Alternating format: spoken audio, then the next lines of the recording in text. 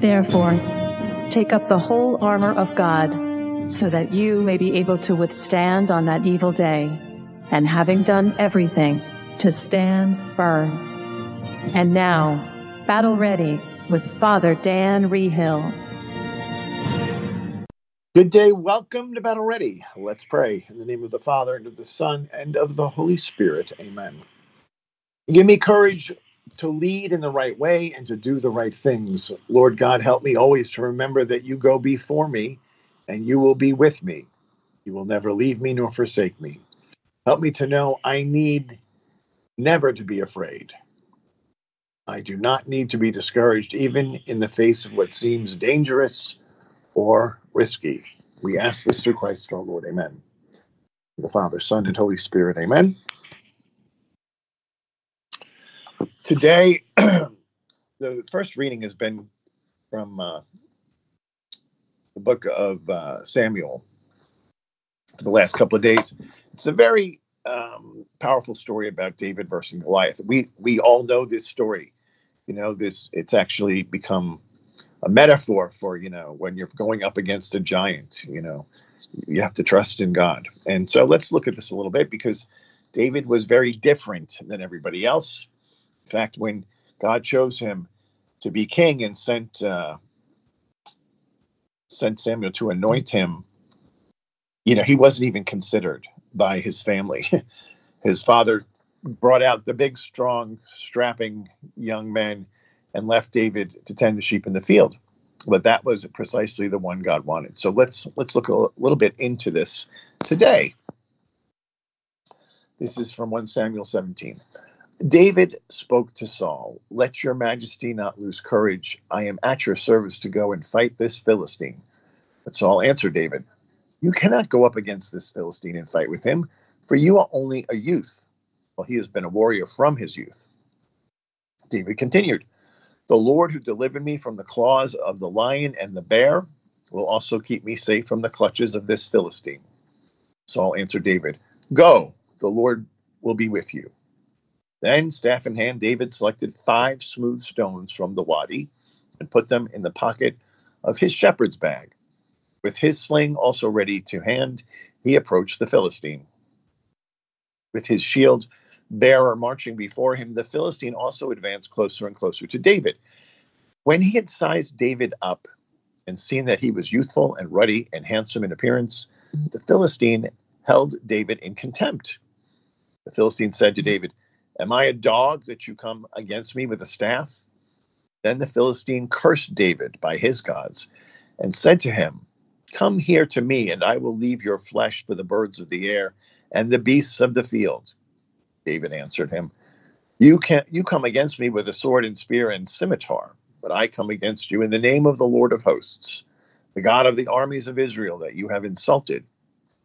Today the Lord shall deliver you into my hand. I will strike you down and cut off your head. This very day I will leave your corpse and the corpses of the Philistine army for the birds of the air and the beasts of the field. Thus the whole land shall learn that Israel has a God. All this multitude too shall learn that it is not by sword or spear that the Lord saves.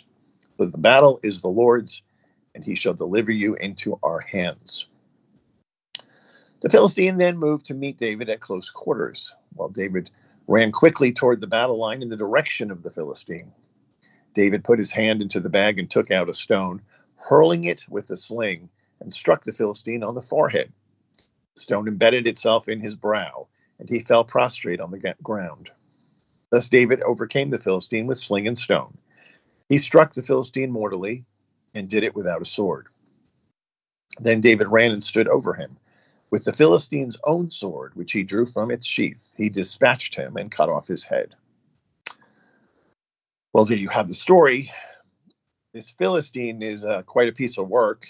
First, he curses at David, then tells him he's going to feed his flesh to the birds of the air and the beasts of the field.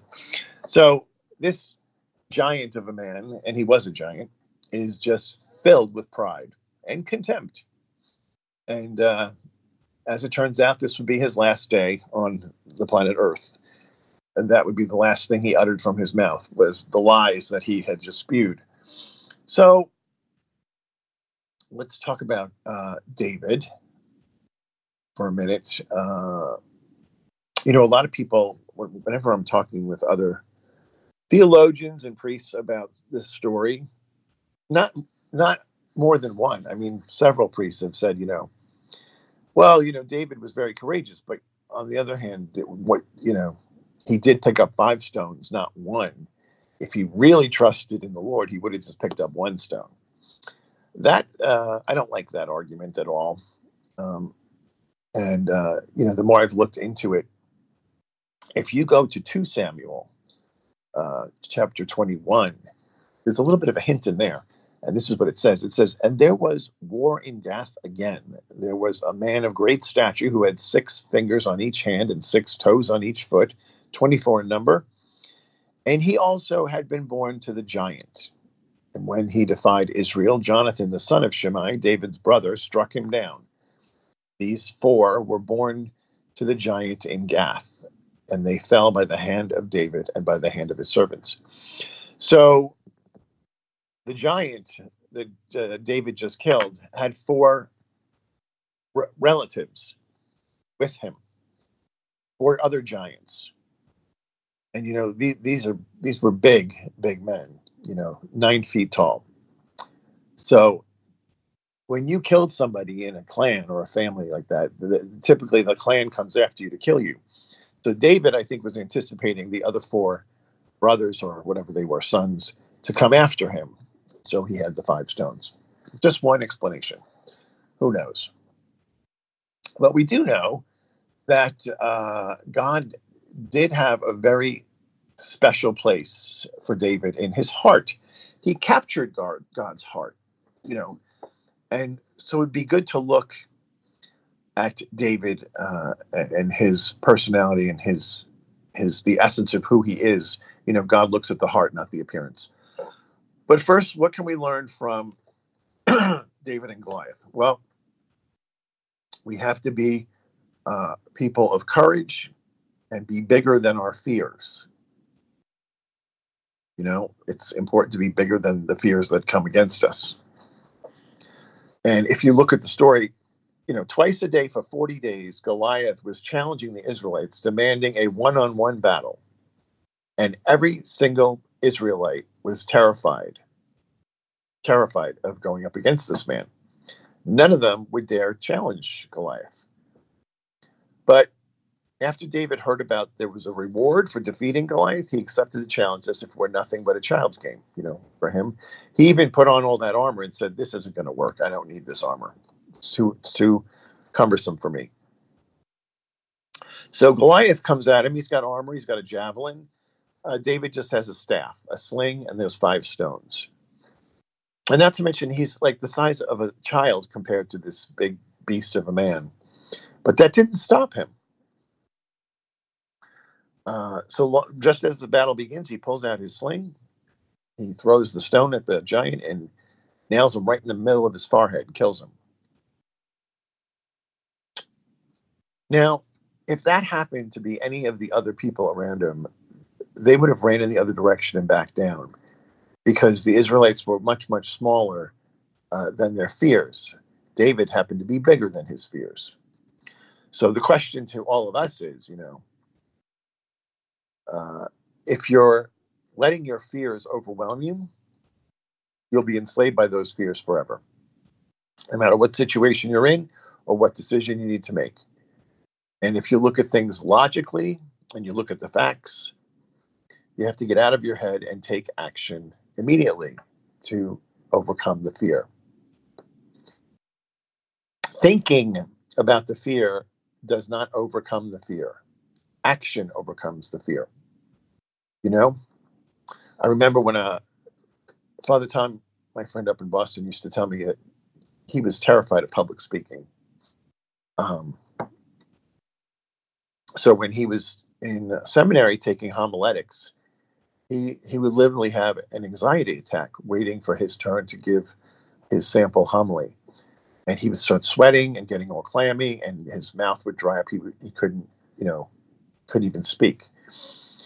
And he finally got up, and the teacher could see he was very nervous. And I think the teacher said something like, "What is there something? Is this a terrifying thing for you?" And he said, "It is." And basically, the priest was like, "Well, what's the worst thing that could happen?"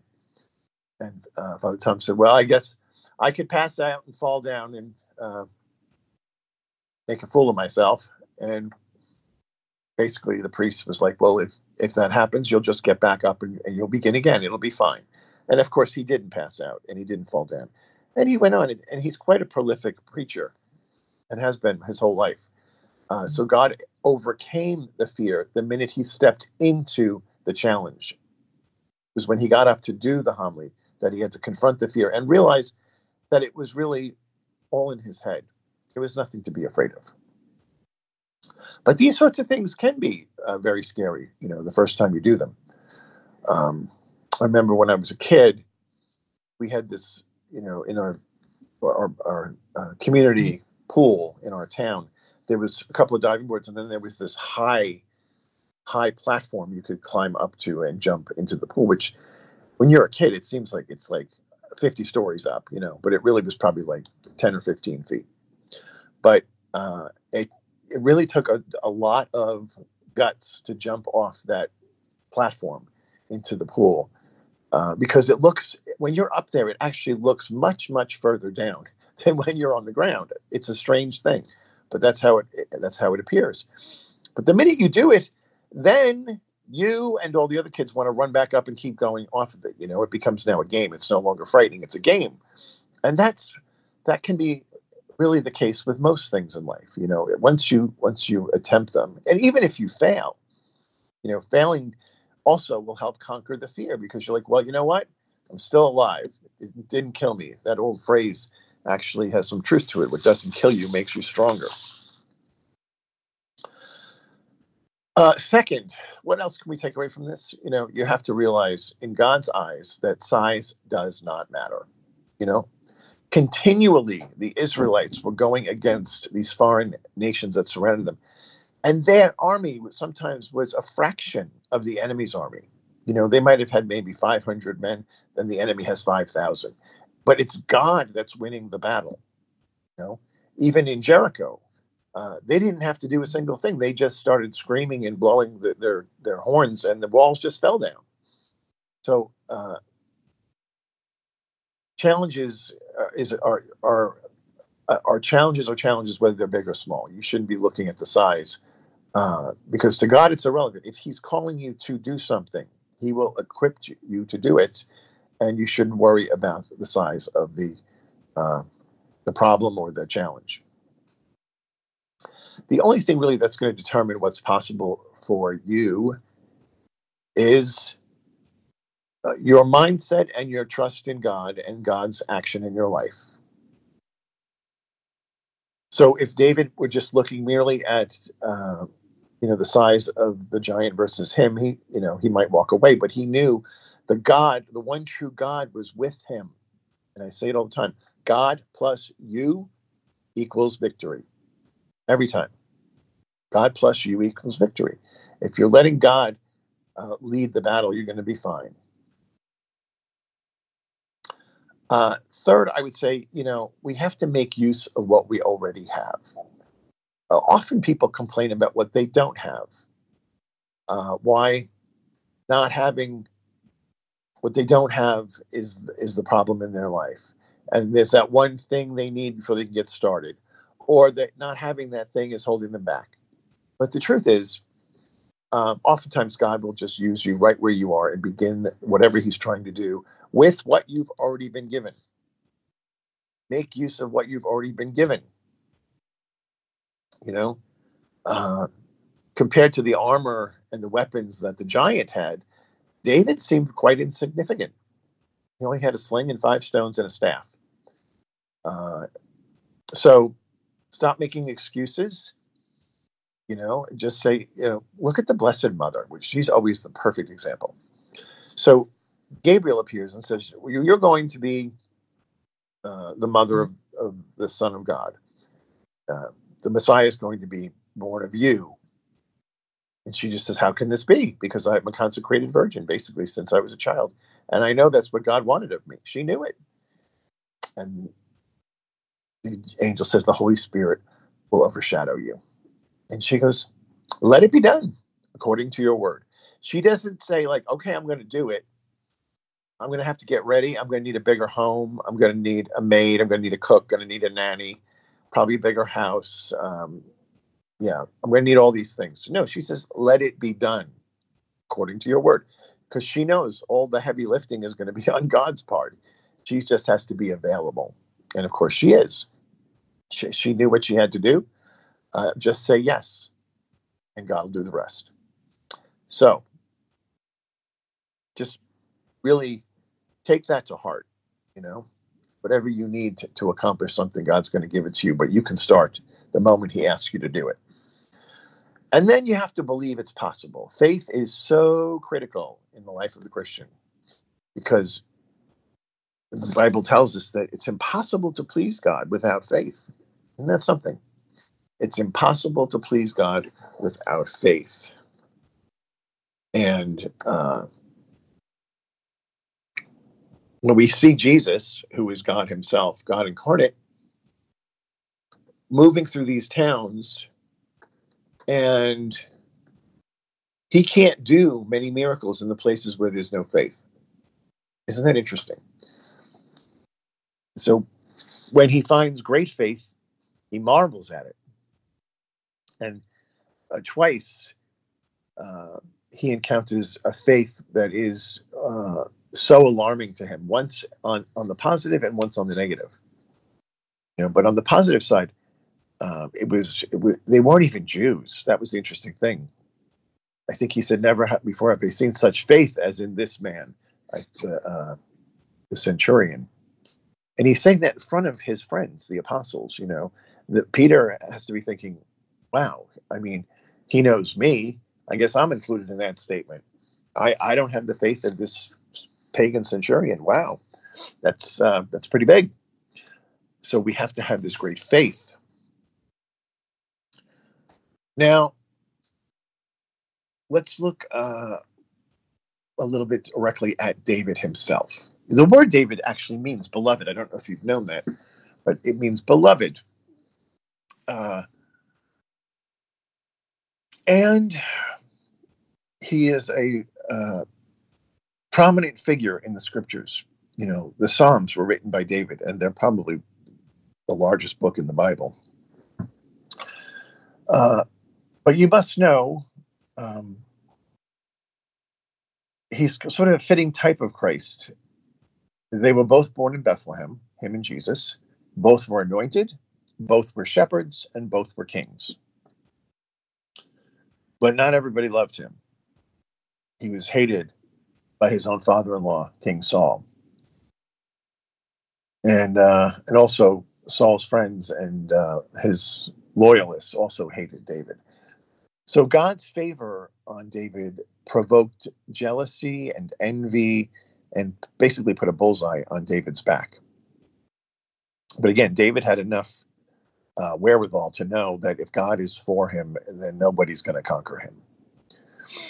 So it doesn't matter who your enemy is if God's got your back. And the anointing doesn't exempt us from trouble. Our baptism isn't going to exempt us from trouble. Look at Jesus. He had a whole lot of trouble, not just in the end of his life, but at the very beginning, they were trying to kill him. So since a fresh anointing is needed to face new assignments, David was anointed on 3 separate occasions. So we just encountered the story of him being anointed as a young boy earlier in this week or last week in Bethlehem. But then he's also anointed as king over Judah when he's 27, and then king over all of Israel when he's 30. So he was anointed 3 times. And again, let's look at the description of him that we have from the first Samuel. It describes him as the youngest of Jesse's 8 sons. Now he was ruddy with beautiful eyes and a good appearance.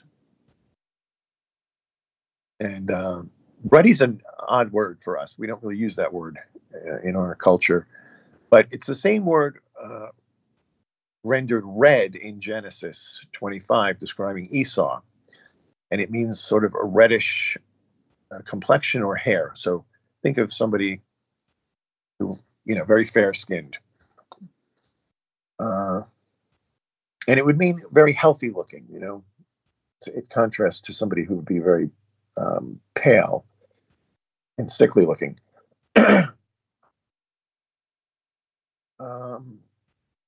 So we discover a few more details when we get into 1 Samuel 16.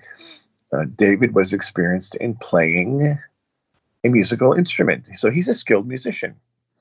He's a mighty man of valor. So that means he was brave, and a man of battle. He's a fierce fighter. He was skillful in words and had good judgment. He's a man of fine appearance, meaning he was handsome. And the Lord was with him.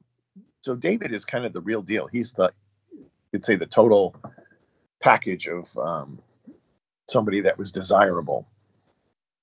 He's talented, great personality, good looks, anointed, pure-hearted, and he has the favor of God. So this is like a prize for this guy. And you could imagine many of the women of his towns and region would want to marry him. So when you look at his job descriptions of some of the things he was doing or he's done, just try to take this in for a minute. So he was a shepherd. He was a singer. He's a songwriter. He's a poet. He's a musician, an armor bearer, a giant killer. He's a national hero, a captain, a king's son-in-law, fugitive, king, prophet, worshiper, warrior, adulterer, murderer, the psalmist of Israel. I mean, quite a resume, and not all of it great. And you could say a deceiver, because he tried to trick Bathsheba's husband into sleeping with her. But the thing that gets him into trouble is sort of his accomplishments, you could kind of say.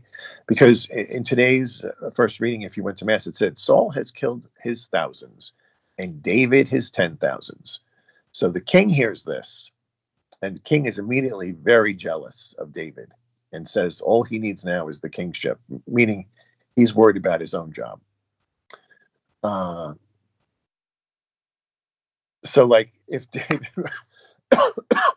David were around today, he would be trending on Instagram and Twitter and Facebook, because everybody would be talking about him.